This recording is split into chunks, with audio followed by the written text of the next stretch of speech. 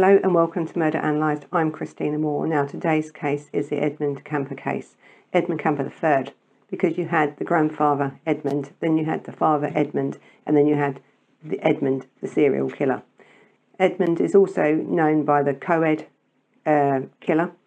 He is a serial killer, and so in this video there will be content that some people may find really upsetting.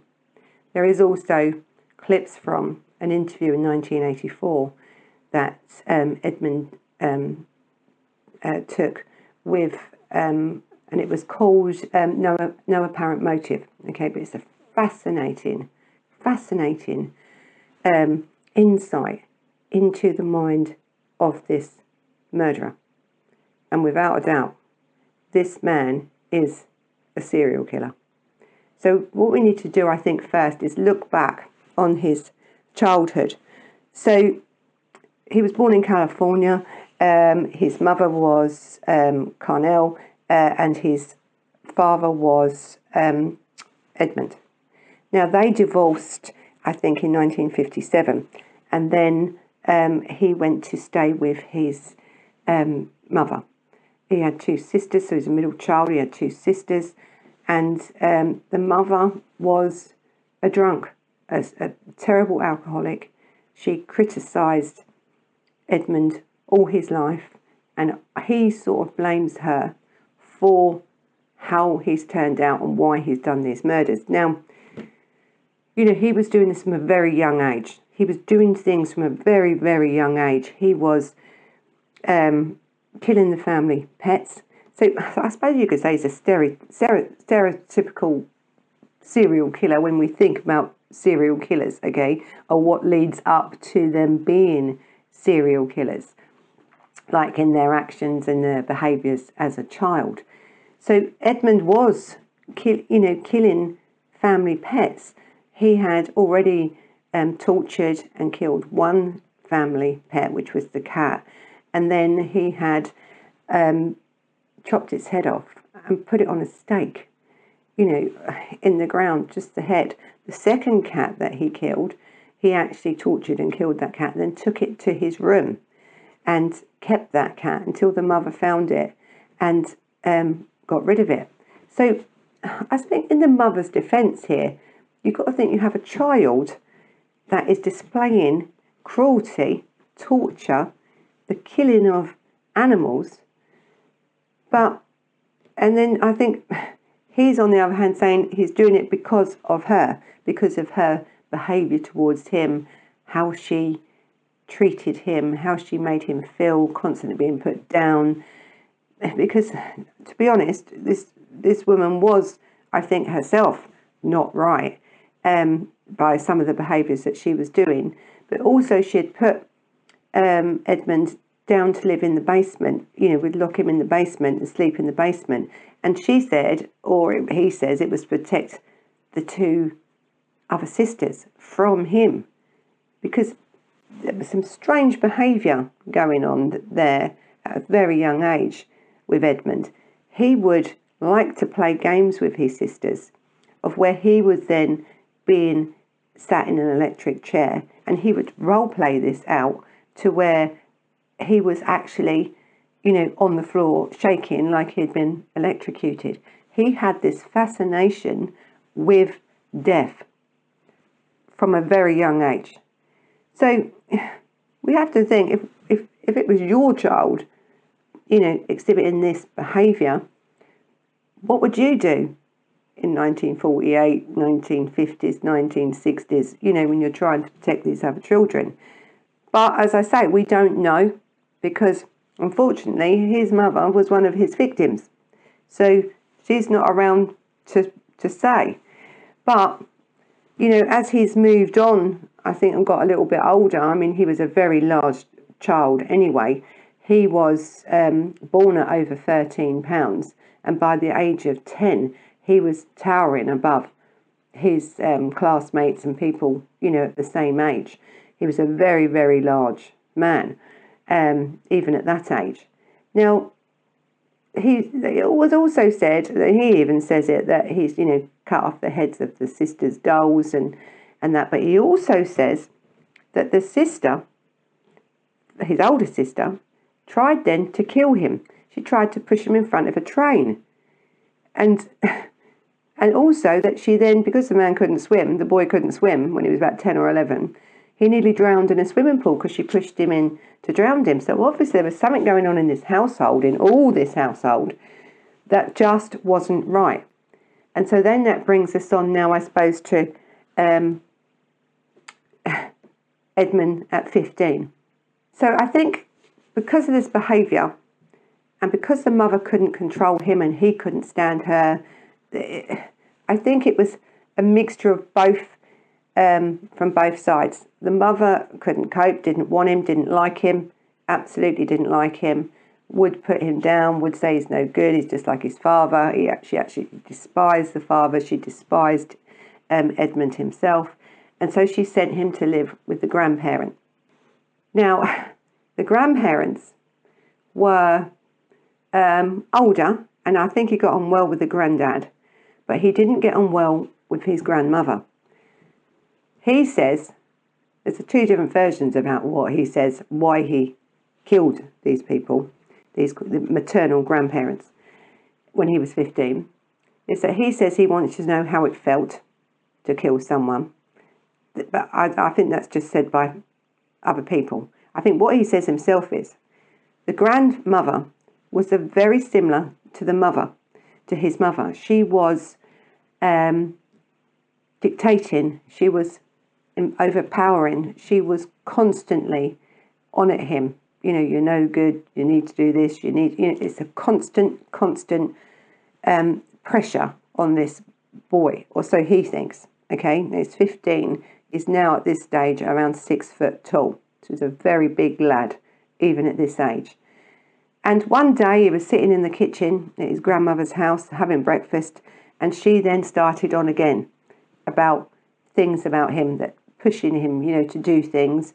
The granddad had gone to the shop to buy some stuff, and what he did was, a few months earlier, the granddad had brought him a gun to use on the farm and stuff where he was staying, and he went and got that gun, and he literally shot her. Right, he just shot her, and to get her out, to stop her, I think. But now he's thinking, my granddad's on his way back. Now this is the granddad he actually liked. Okay, got on well with this man, and he thought, what am I going to do? So he thinks, I'm going to have to kill him, because I don't want him to find out that his wife's dead. So when the granddad turns back up with the shopping, he shoots him as well. Then he sits calmly down, rings the mother, his mother, Carnell, who he can't stand, really, and tells her what he's done. She then tells him to ring the police, and that's what he did. The police turn up, he's then arrested, and then he is taken to court, but he is then put into a mental institution for the criminally insane. Because then the court psychiatrist diagnosed him with schizophrenia, paranoid schizophrenia. Now, I don't know if he was showing any signs of schizophrenia at that stage, but I think we are talking about now, 50s, 60s time, where we didn't know as much about different disorders as we know today. So that was a diagnosis he has got. Whether it was a correct diagnosis, later on it's proven it wasn't. But at the time, I think that's the diagnosis they gave him. And he was sent then to this institution for the insane. He was medicated and he was helped. And he then started to assist then in this institution, because he was a very clever lad. He had an IQ. I think at that stage when they tested him, it was 137. It was later 145. His IQ. So he was an intelligent person, and a very stereotypical thing when we think about serial killers. It's not always true. They're not always highly intelligent, but the ones that are usually are the ones that then have also hurt animals and had early lives and displayed different behaviours early on in their life. So his IQ was very high. He's a very intelligent man, but he was a very, very manipulative man. He had the intelligence to understand how people worked. How can I get what I want? And that's sort of what he did. So then he would then give out therapies to other inmates in this, this is for the criminally insane, okay? So these people were either murderers or, serious ill health, mentally ill health people that had done some serious crimes that he is now allowed to help with the process of their recovery. This is how good this man was and is still. So after 3 years of being in this institution for the criminally insane, and it was a juvenile one because don't forget he's only 15, and he had done all this where he would manipulated the staff, manipulated the psychiatrist, and the psychologist, to where they was even allowing him then to help with therapies on other inmates, where then he would ask them, quietly, how, for, I suppose, how can we say it, for assistance of how to do the perfect crime, and that's what he did. They would tell him, don't keep the victims alive because you'll get caught. Kill them.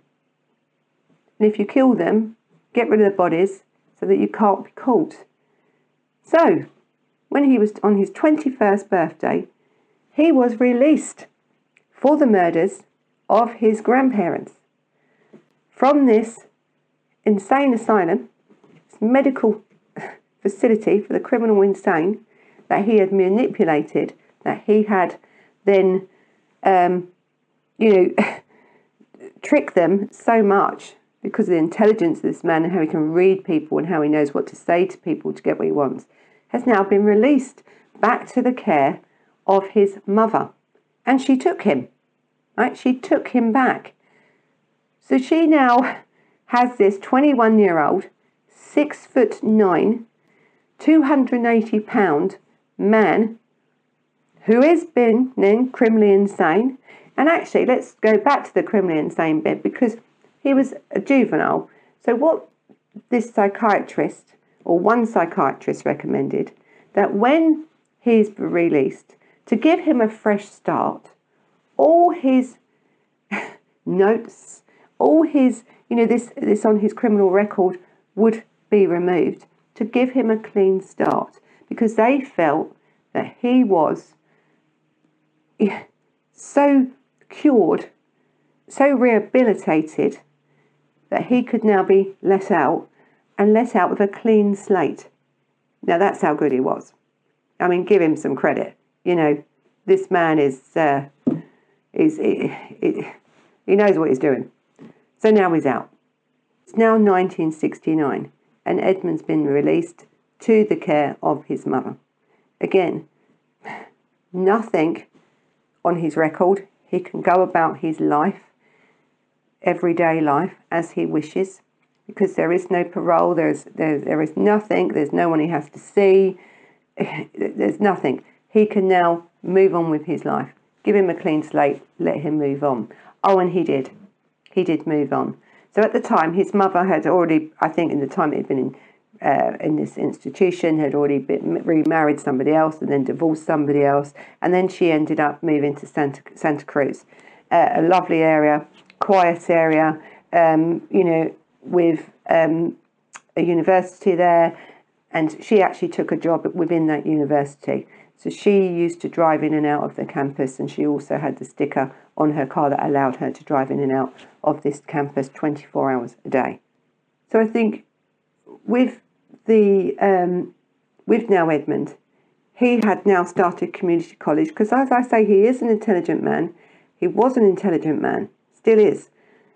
He'd started community college, and then he'd got a little job, some menial jobs, with the Department of Transport. So that's in 1971. He was doing sort of just little bits of jobs and stuff. But at this time as well, there was a car accident. He was involved in a car accident and had been given some money in compensation for this car accident. So this is now where he's brought now this car, and he had a bit of money, and then he moved out of his mother's apartment. Again, though, this man, as with many people that are struggling with something else going on in their life, so he's trying to now live this joint life, and you can see by this tape that he's sort of talking about how he is, to me and you, he's portraying this normal person, but inside what's going on. So he had these menial jobs. He had a roommate. He had moved in and shared with a roommate, and he wasn't great with money either. So there was, this money had been given. He'd brought this car, which enabled him then, I suppose, then to move on to the co-ed murders. Now, I don't think I can say as good as he could explain it. And so have a look at this clip when he talks about how it started, because he had picked up about 150 co-eds, like these students, university students, college students, as they call them in America, before he even made his first kill. And I think now when we talk about the co-ed murders, this is where I want to now put in these sort of clips, because he explains about this process. He explains about the kills, not into great detail, because with Edmund, he never goes into great detail about them, about what he did to them, because what he did to them was, bad. But he goes into detail about what he was thinking as he was leading up to his first kill. And I think in this video clip he talks about the first and second kill. So have a look at this.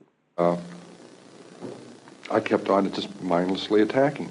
She falls back into the trunk. I just killed a young woman. I slammed down the lid of the trunk. She isn't dead, she's dying. And I panicked. I thought I just locked the car keys in because I can't find them in my pocket. Oh my God, I locked them in the trunk. I'm kicking on the trunk lid and yanking on it. Oh no, I don't believe this. I started to run and I tripped over the gun that I'd had in my pants that I had totally forgotten was there. I stopped. I said, stop and think. I collected my wits. Check all your pockets. I picked the gun up. I stuck it back in my pants, now remembering I had one. I checked all my pockets, and there's the keys in the back pocket. I never put them in my back pocket. I thought I was pretty slick, and went and tripped all over myself, that first 2 murders. So, it's just showing you, isn't it, really, how he was homing his skills. Because remember, he'd already been in an insane asylum for the criminally insane. He'd been released at 21. He had then... They then talked about, in this asylum, with other criminally insane people, of how to get rid of bodies, how to not leave evidence. Don't keep them alive. So, and I think that really shows.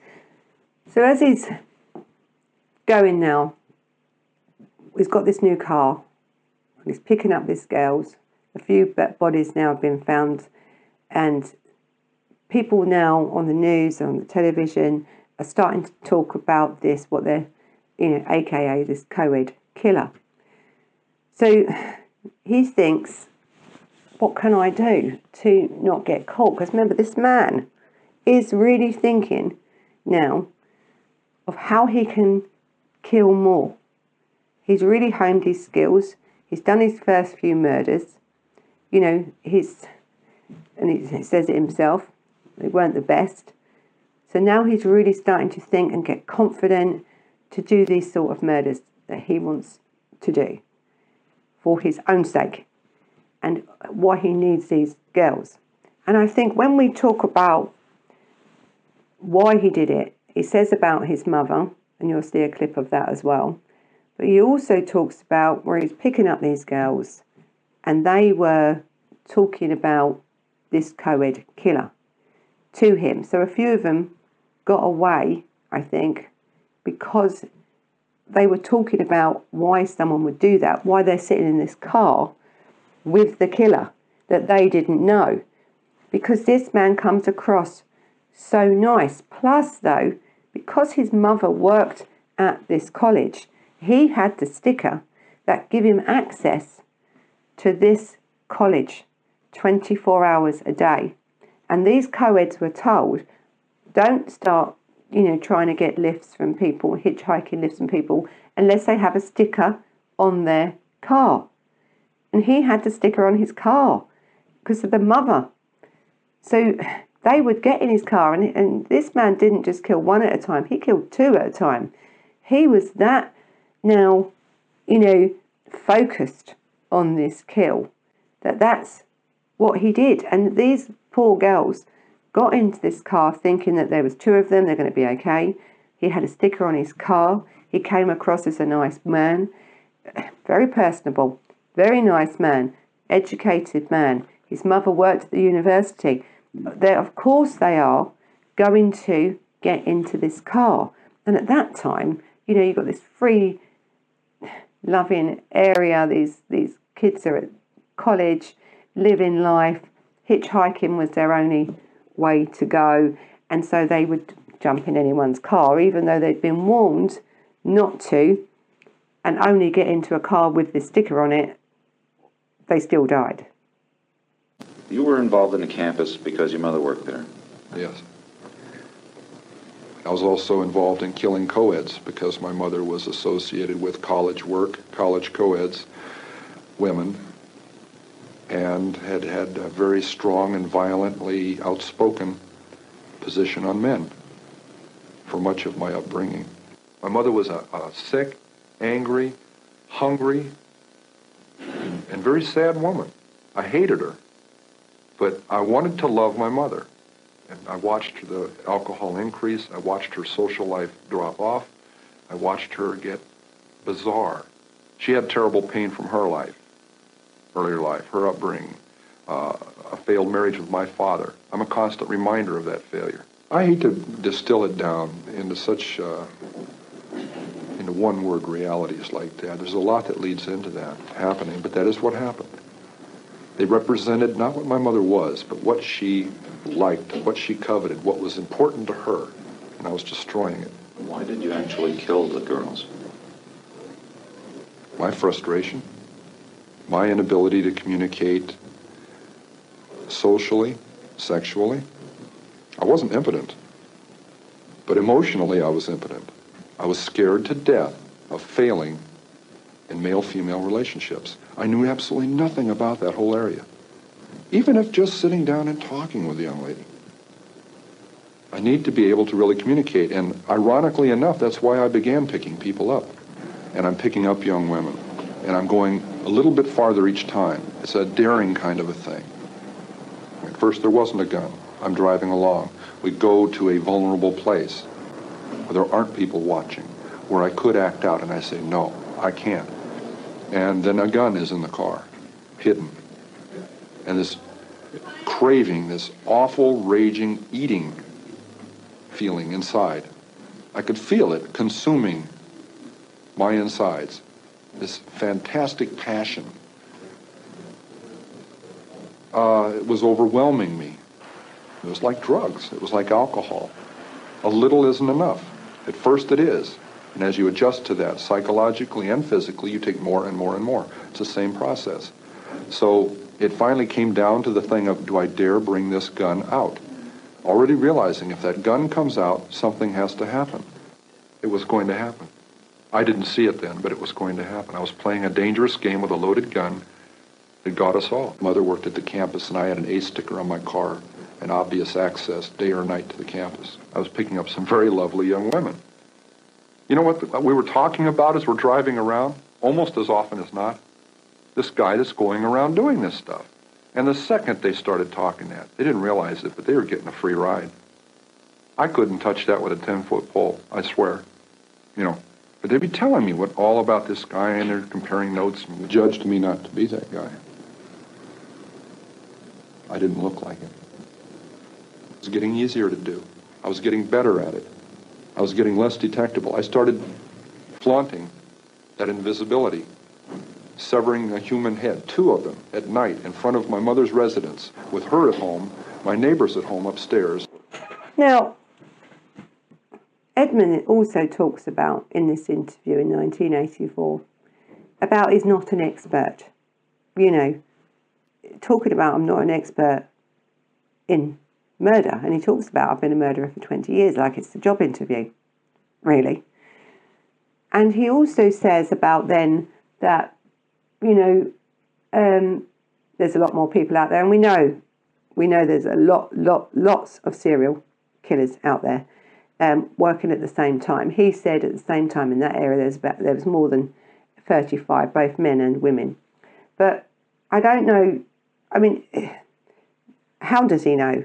Yes, there has been some talk about that serial killers do work in the same area and they sort of know each other and they've got this thing that they can tell. But I think with him he's just assuming from himself, because it was very easy in them days to be a serial killer. It's actually very easy today to be a serial killer.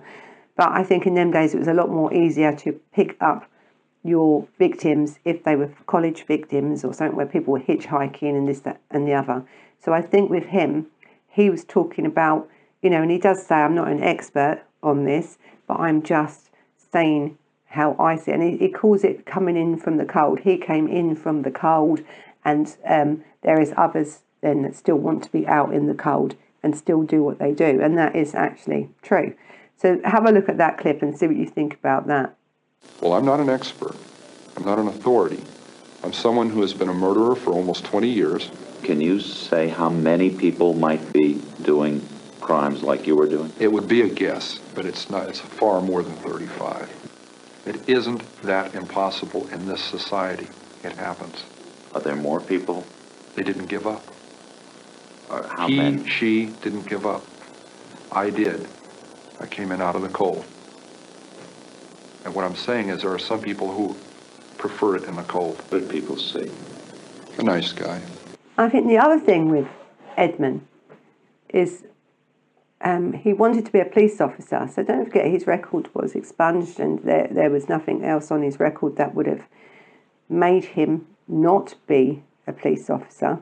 And there is always, and you know, it's a well-known thing that there's a fine line between a police officer and a serial killer. There is a fine line there. You know, the same personalities and the same scowl, if you want to look at it that way, is that, you know, and he wanted to be a police officer, and you've got to think why? Because he wanted the power. It would have been easier for him then. He wanted this authority. He wanted people to look at me. And I think a lot of this interview is about his want to be recognised for something, because he'd been put down all his life, and now it's like, look at me, I'm a serial killer, I'm going to give you these interviews, I'm going to talk about this because I'm an expert, you know, I have been murdering for 20 years. And I think his personality comes through quite well in this. But so he couldn't be a police officer because he was too tall. That was the only reason. He was actually too tall. He was, I think, 6'9" at that stage. So he was, and that was then dismissed. But he did then used to go into this jewellery bar, which was full of police officers and stuff, to mix with the police officers. And you listen to what he says about, in a minute when I play that clip, of what he listens to when he says about why he would go in there. One, I think because he liked it. But two, you're talking about a serial killer. Serial killers like, or a lot of them, like to be in on the know. What do they know? Are they getting close to me? Have they got any evidence? And I think these police officers, not that these police officers in this pub knew much. A beer, I'd buy them a beer. Casual relationships, but I was poking around a little bit trying to find some things out. I knew they wouldn't be privy to hot information, but there were some things that were bothering me, like were there any speculations on how they were dying? Did the cops like you? Like I said, a friendly nuisance. I got in the way, and it was deliberate. Again, friendly nuisances are dismissed. talk about these murders in a bit more detail. So I've said that he was picking up quite a lot of females before he actually made his first kill. And he did. You know, he was getting used to his skill. He tells you in this clip that he had now taken out a gun. He was getting ready. He had worked it out. His MO was now coming. You know, his plan was now coming together of how he was going to do this and how it was going to pan out. So after he had then honed his skills, we can say, there was 2 Fresno State students, and their names were Mary Ann Pierce and Anita Lancia, and they never made it after they got into his car. Because again, I've said before, who thinks that when you get into a car and there's 2 of you, because you know they say don't get in a car on your own, don't do this on your own, but there was 2 of them, and their families reported them missing. So on the 15th of August, there was a head found, and it was discovered near the woods in Santa Cruz. And it was later it was identified as the remains of, because I think they found more remains as they was looking, of these 2 young girls, these first 2 victims.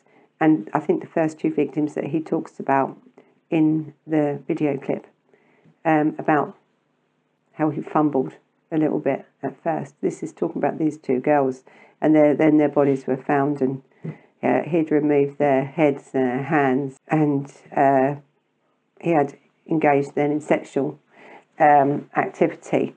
Once the girls were dead, they weren't alive. And I think he also talks about in this video also, about then his, that he wasn't impotent in physically being impotent, but only in his mind. Well, I don't believe that. I think if you're going to rape someone when they're alive, it's different to raping or having sexual contact in any way with a corpse when they're dead. So don't forget, he takes his victims back to his property. He takes his victims and keeps them. He then dismembers, he uses them and for his own sexual gratification, the corpses, and then discards them by chopping them up and throwing them away. So would I say he's impotent? Yes, I would. He'd never really had any contact, I think, in that way with a girl. I think he was engaged at one point, but I don't think it lasted very long, and that girl will not be named, and nor we're now allowed to name her. And I agree with that as well. But I don't think there was ever any real sexual contact between him or another person alive. It was only when they were dead. So later that year, on September the 14th, 1972, he then picked up a 15-year-old, and Alki Ku, her name was, who was, again, hitchhiking, and she was waiting for the bus, and she missed the bus, and she needed to go to a dance class. So, this girl was 15. Even though I was living a parallel and increasingly sick life, other life. One victim let me back in the car. I locked myself out. She opened the door for me. My gun was under the seat. What in the hell am I doing telling you that? Am I a masochist? Am I looking to be tormented further? I'm trying to show you just how awful this got, how commanding these rages got. I was raging inside. There was just incredible energies, positive and negative, depending on a mood that would trigger one or the other. And outside, I looked troubled at times. Other times I looked moody. Other times perfectly serene. Not very sane. But again, people weren't even aware of what was happening. Demo would that he would pick them up. He would either shoot them in the car, or he would either then take them somewhere secluded, attack them, kill them. So in January 1973, and continued on, And picking up a hitchhiker, Cindy Shaw was his next victim.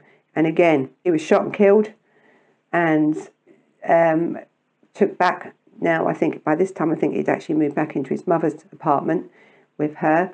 And then he would take the bodies inside or dismember them just outside, take the bodies in and again, have sex with them. It was said that he had, at one point he did admit to cannibalism and stuff, but then he denied that later on. But to tell the truth, with this man, I think anything goes. Whatever this fantasy in his mind was, it was being played out on these corpses all the time. Now, these were young victims, young girls with a life ahead of them. And and he just discarded their body parts after he'd finished with them. He just chucked them all over the place. And sometimes when he would not take the whole body back to his apartment or his mother's apartment, he would then only take the head. And he describes in one of the clips where he's put the head in one of the victim's bags, so her own head now is in her bag. And again, he would take them back, that head back, and keep that head and do things with that head sexually, with that head, and then before either discarding them or burying them. But how are you able to, in 1 minute, have someone's head in your hands, and very shortly thereafter? Living through a fantasy, however that would relate to that severed head. And then 5 minutes later, I'd put that away, and there'd be a knock on the door, and I'd put it away and answer the door. And the landlady would be there, and we'd discuss it. Discuss what? Reality.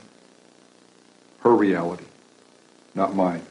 Some people go crazy at that point. I felt it. It was one hell of a tweak. I mean, to just flip out and not know where I was. To be walking up the stairs with a camera bag that belonged to a young woman that had her severed head in it. On February the 5th, 1973, Edmund used this Kemper, parking sticker on his mother's, of his mother's, to go around and pick up these girls so he could actually drive on then into the university and make it look like he was meant to be there. And there, again, he had, there was 2 more victims, so in total there were 6 co-ed victims, and the last 2, one of the heads of the last 2 he did then cut off and take home, but also bury under his mother's bedroom window and had it facing up, looking at her. So it's significant that these killings, and as he said it himself, were related to something about his mother. This, to prove to her. So now by this stage, right, it's 1973, and he's killed now 6 college students. He's already previously now killed the grandparents, paternal grandparents, been released from prison, from an insane asylum, with a expunged record so he can go on to do these other 6 killings. And now what happens is he now turns on his mother. So in April 1973, Edmund commits what would be his last 2 murders. And that was his mother. His mother was in bed, and he was now at this stage now living back with his mother because he'd spent all his money and menial jobs and he couldn't afford to live anywhere else, so he'd had to move back in, and she's took him back in. And at night, don't forget this woman's working, so she's gone to work, she's come home, and then he wants to talk, but she's laying in bed, and she said to him, what is it? You want to talk now? Again, dismissing him, get out, because the woman can't stand him. That's clear. And there was neighbours that said the fights between these 2, over the months leading up, even throughout these murders, were terrible. So this night, she's gone to bed, she's told him to get out, and he said, oh, okay, and he left her to sleep.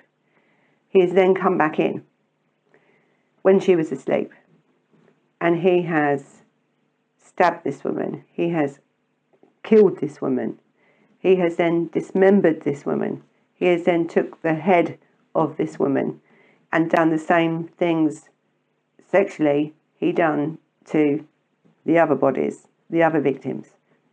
But then he thinks, oh, how am I going to get, I'm going to get caught for this. How can I get away with it? Because I can't just say she's gone. She's got a job. People are going to notice she's gone. So what he does, he rings her friend, Sally Hallett, one of a very good friend of Carnell's, the mother. So he rings her and says, come round for dinner. I'll make you dinner. The mum's invited you round for dinner. So, of course, she turns up, expecting to have this dinner. He murders her. And he shoves her in the cupboard. Because he's thinking in his mind, I can then say, they've gone away. They've gone on a holiday together. So now, again, he's killed someone like he killed the granddad, because he doesn't want the granddad to find out about the murder. So he's killed the granddad. This time, he's killed Sally because to give him an excuse to get away with murder is they've gone together. They've gone on a holiday. That's why she was murdered. He then literally leaves her in the cupboard, the dismembered body of the mother left there, and then goes off, runs off. So he's run off and he has, literally fled this area. But then thinks, I'm going to have to give myself up. So he's rung the police in this Santa Cruz area and told them what he'd done. They literally thought he was mad and discarded it. They didn't, and said, look, ring back later. He couldn't believe it. He was waiting for hours and hours and thinking, I've rung them and told them I've done it. And, so in the end, he remembers a man or a police officer from the bar. And he rang that police officer to come and to tell him what he had done, not just then to his mother and the friend, the mother's friend, but also that he was the co-ed killer. So, of course, this police officer's gone. Now, you're talking about a man, as I said before, that's 6'9" tall. At that time, he weighed 280 pounds.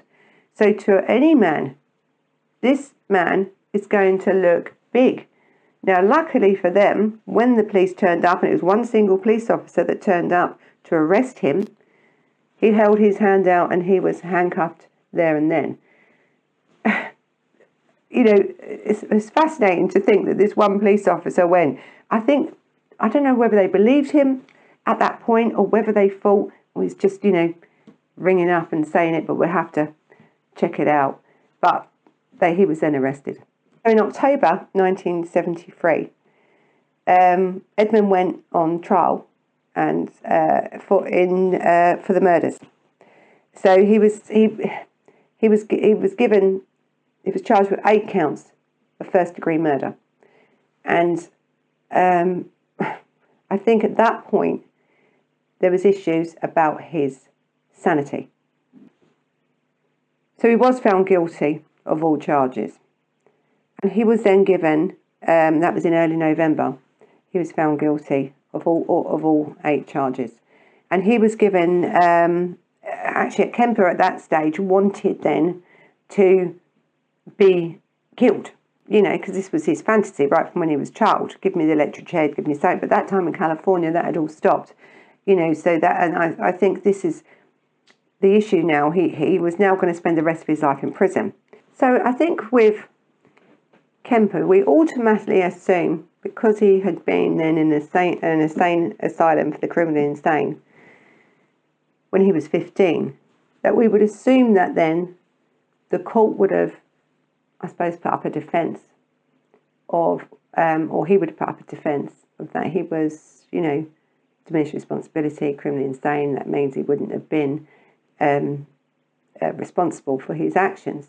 But I think because the first diagnosis of schizophrenia, again, as I said to you before, was sort of discounted, we have to think about why they didn't do that. So what the court has said.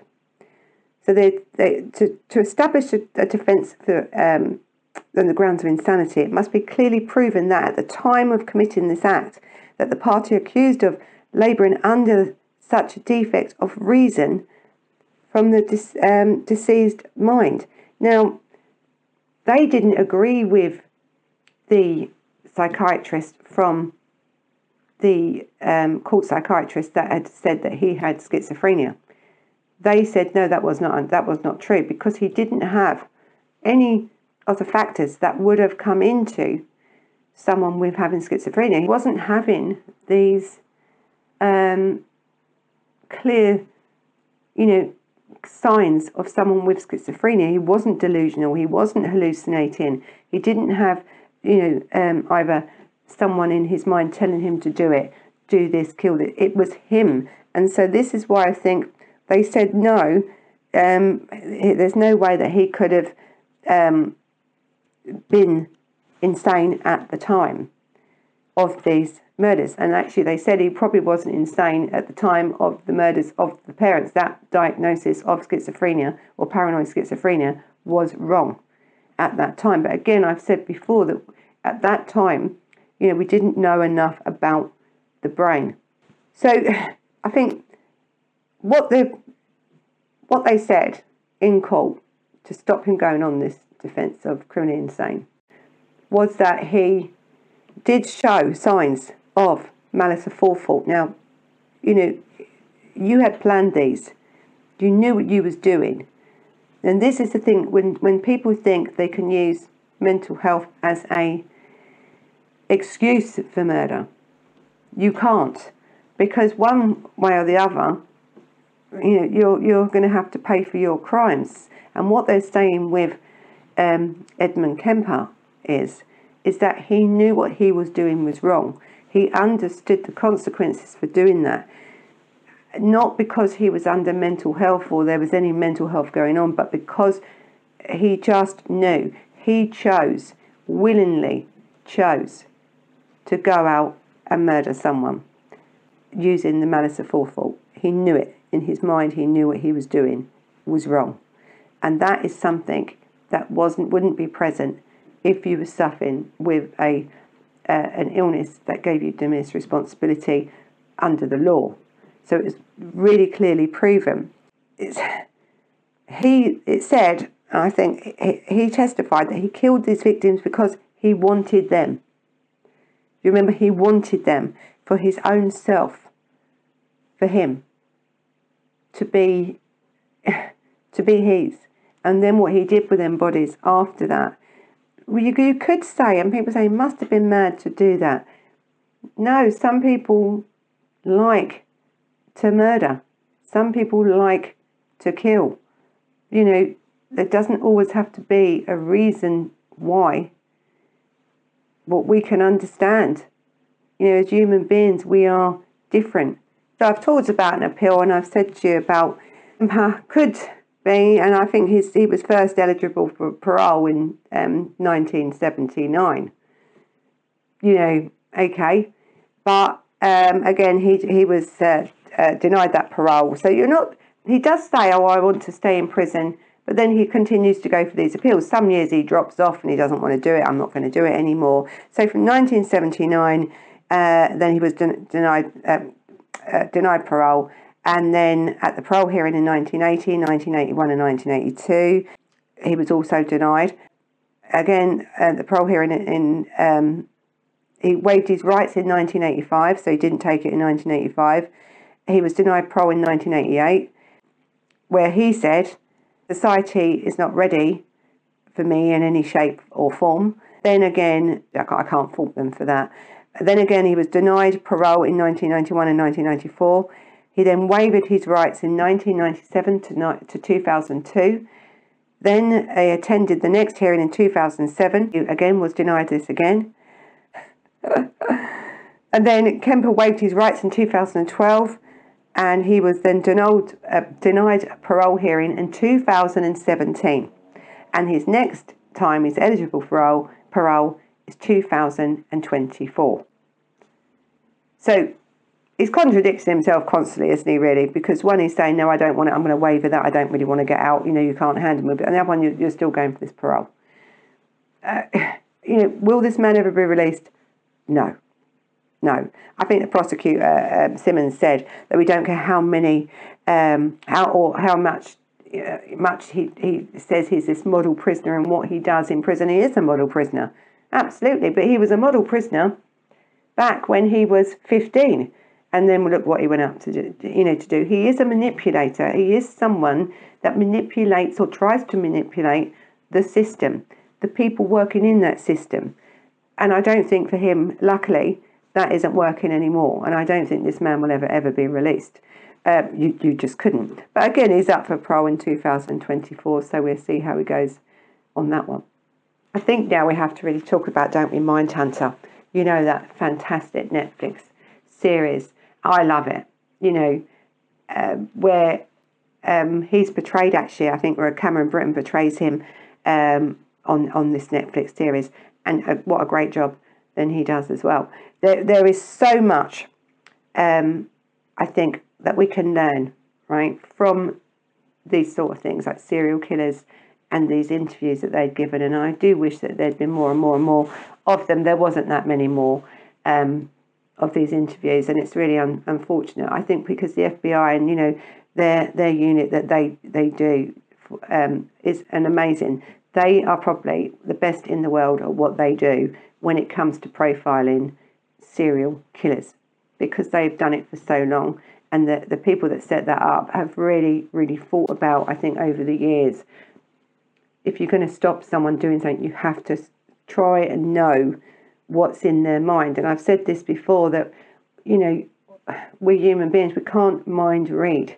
You don't know.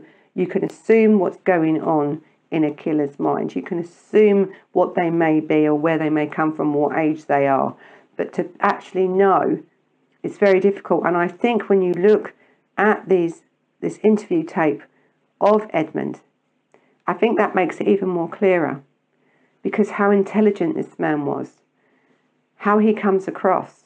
Obviously, not everything he's saying is the truth, because he won't say it. He won't say about certain things in this case, as about, sleeping with dead bodies. No, that's not the issue here. That what I think they're trying to get at in these, when we look at profiling, is how can we stop somebody else? And I think he says that himself. If there is someone out there that is leading up to being a serial killer, and they watch these interviews of Kemper and others that have done these interviews, it may stop them. Go and get some help now.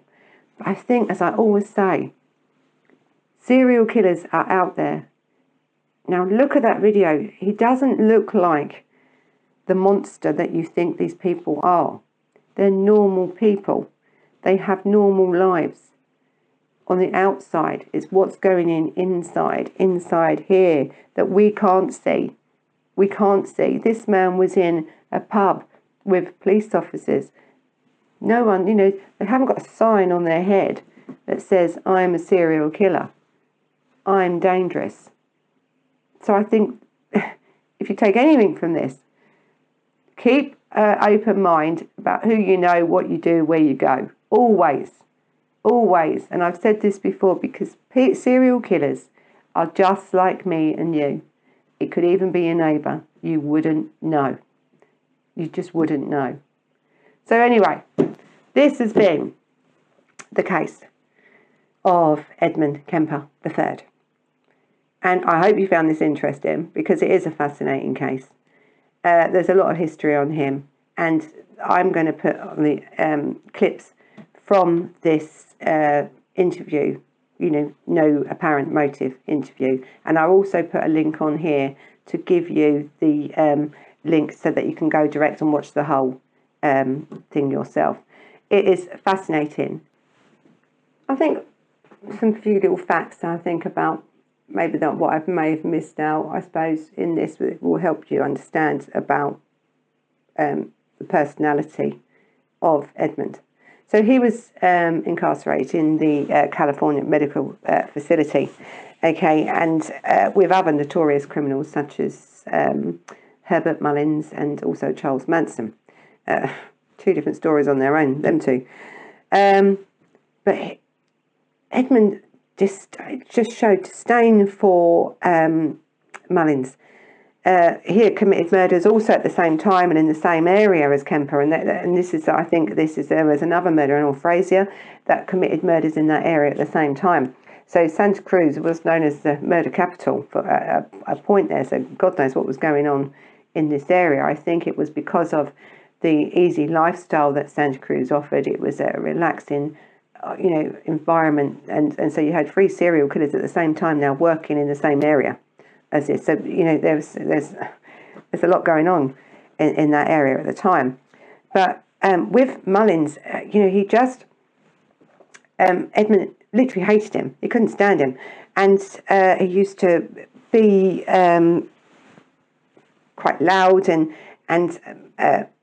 he says. Now, this is Edmund saying it. This is a serial killer that killed and dismembered all these bodies, and God knows what else he did. Calling Mullins a cold-blooded killer. So you think, is there even hierarchy here? I don't know. And because Mullins would usually whistle or stuff like that or sing, Edmund could not stand it. He wants to be the centre of attention. He likes to be in control. And I think with because he'd had all these treatments in the early days, Edmund, where he was, and he'd also undertook treatments and helped to undertake treatments on other prisoners, he was now trying to sort of sort this prisoner out, so where he could tolerate him. And, Mullins in the end had to ask permission from Edmunds, could he sing? Okay, so this is called behaviour modification treatment, which Edmund says that he had done on Mullins, another cold-blooded serial killer. No, and you're the cold-blooded serial killer. But you see how he distances himself between one serial killer and himself. He justifies what he did because, my mother made me do it, or things she'd done in a child made me do it. But then he thinks there's another serial killer and Charles Manson as his cold-blooded killers. And so that also should give you some insight into the behaviour, into the mind of this man. It's not as clear-cut as just watching him on this video, and he doesn't come across cold, and you can understand why these girls got in this car, but it's what's really going on in there. Because even this interview is some form of manipulation from him. In his mind, there's a reason why he done that interview. And that's why a lot of serial killers won't do interviews, because they're not really that bothered about what you think of them. With Edmund, he was worried about what you think about him. Look at me. I'm a serial killer. And that's why he didn't get diminished responsibility either, because he's not criminally insane. He's a psychopath, but he's not criminally insane. So, this has been the Edmund Kemper, the third case. A USA, United States of America, serial killer. That's exactly what he is. A serial killer. Still in prison in California. Still there, and will remain there probably for the rest of his natural life. And so should he. Without a doubt, so should he. So, I hope that you found this case interesting. You know what to do? You put your thumbs up. I always go like this, but I know it's a button down there you press and put the thumbs up. You can subscribe to us by hitting the little thing that Lacey puts up in that corner. The logo. Just hit on that and subscribe to us. Share these videos out if you like them. Tell your friends about them. But also, you can also follow us on Instagram and on Facebook. And as I always say, I like to have a chat about murder. So let's have a chat about murder. So thank you for watching, and until the next time. Bye-bye.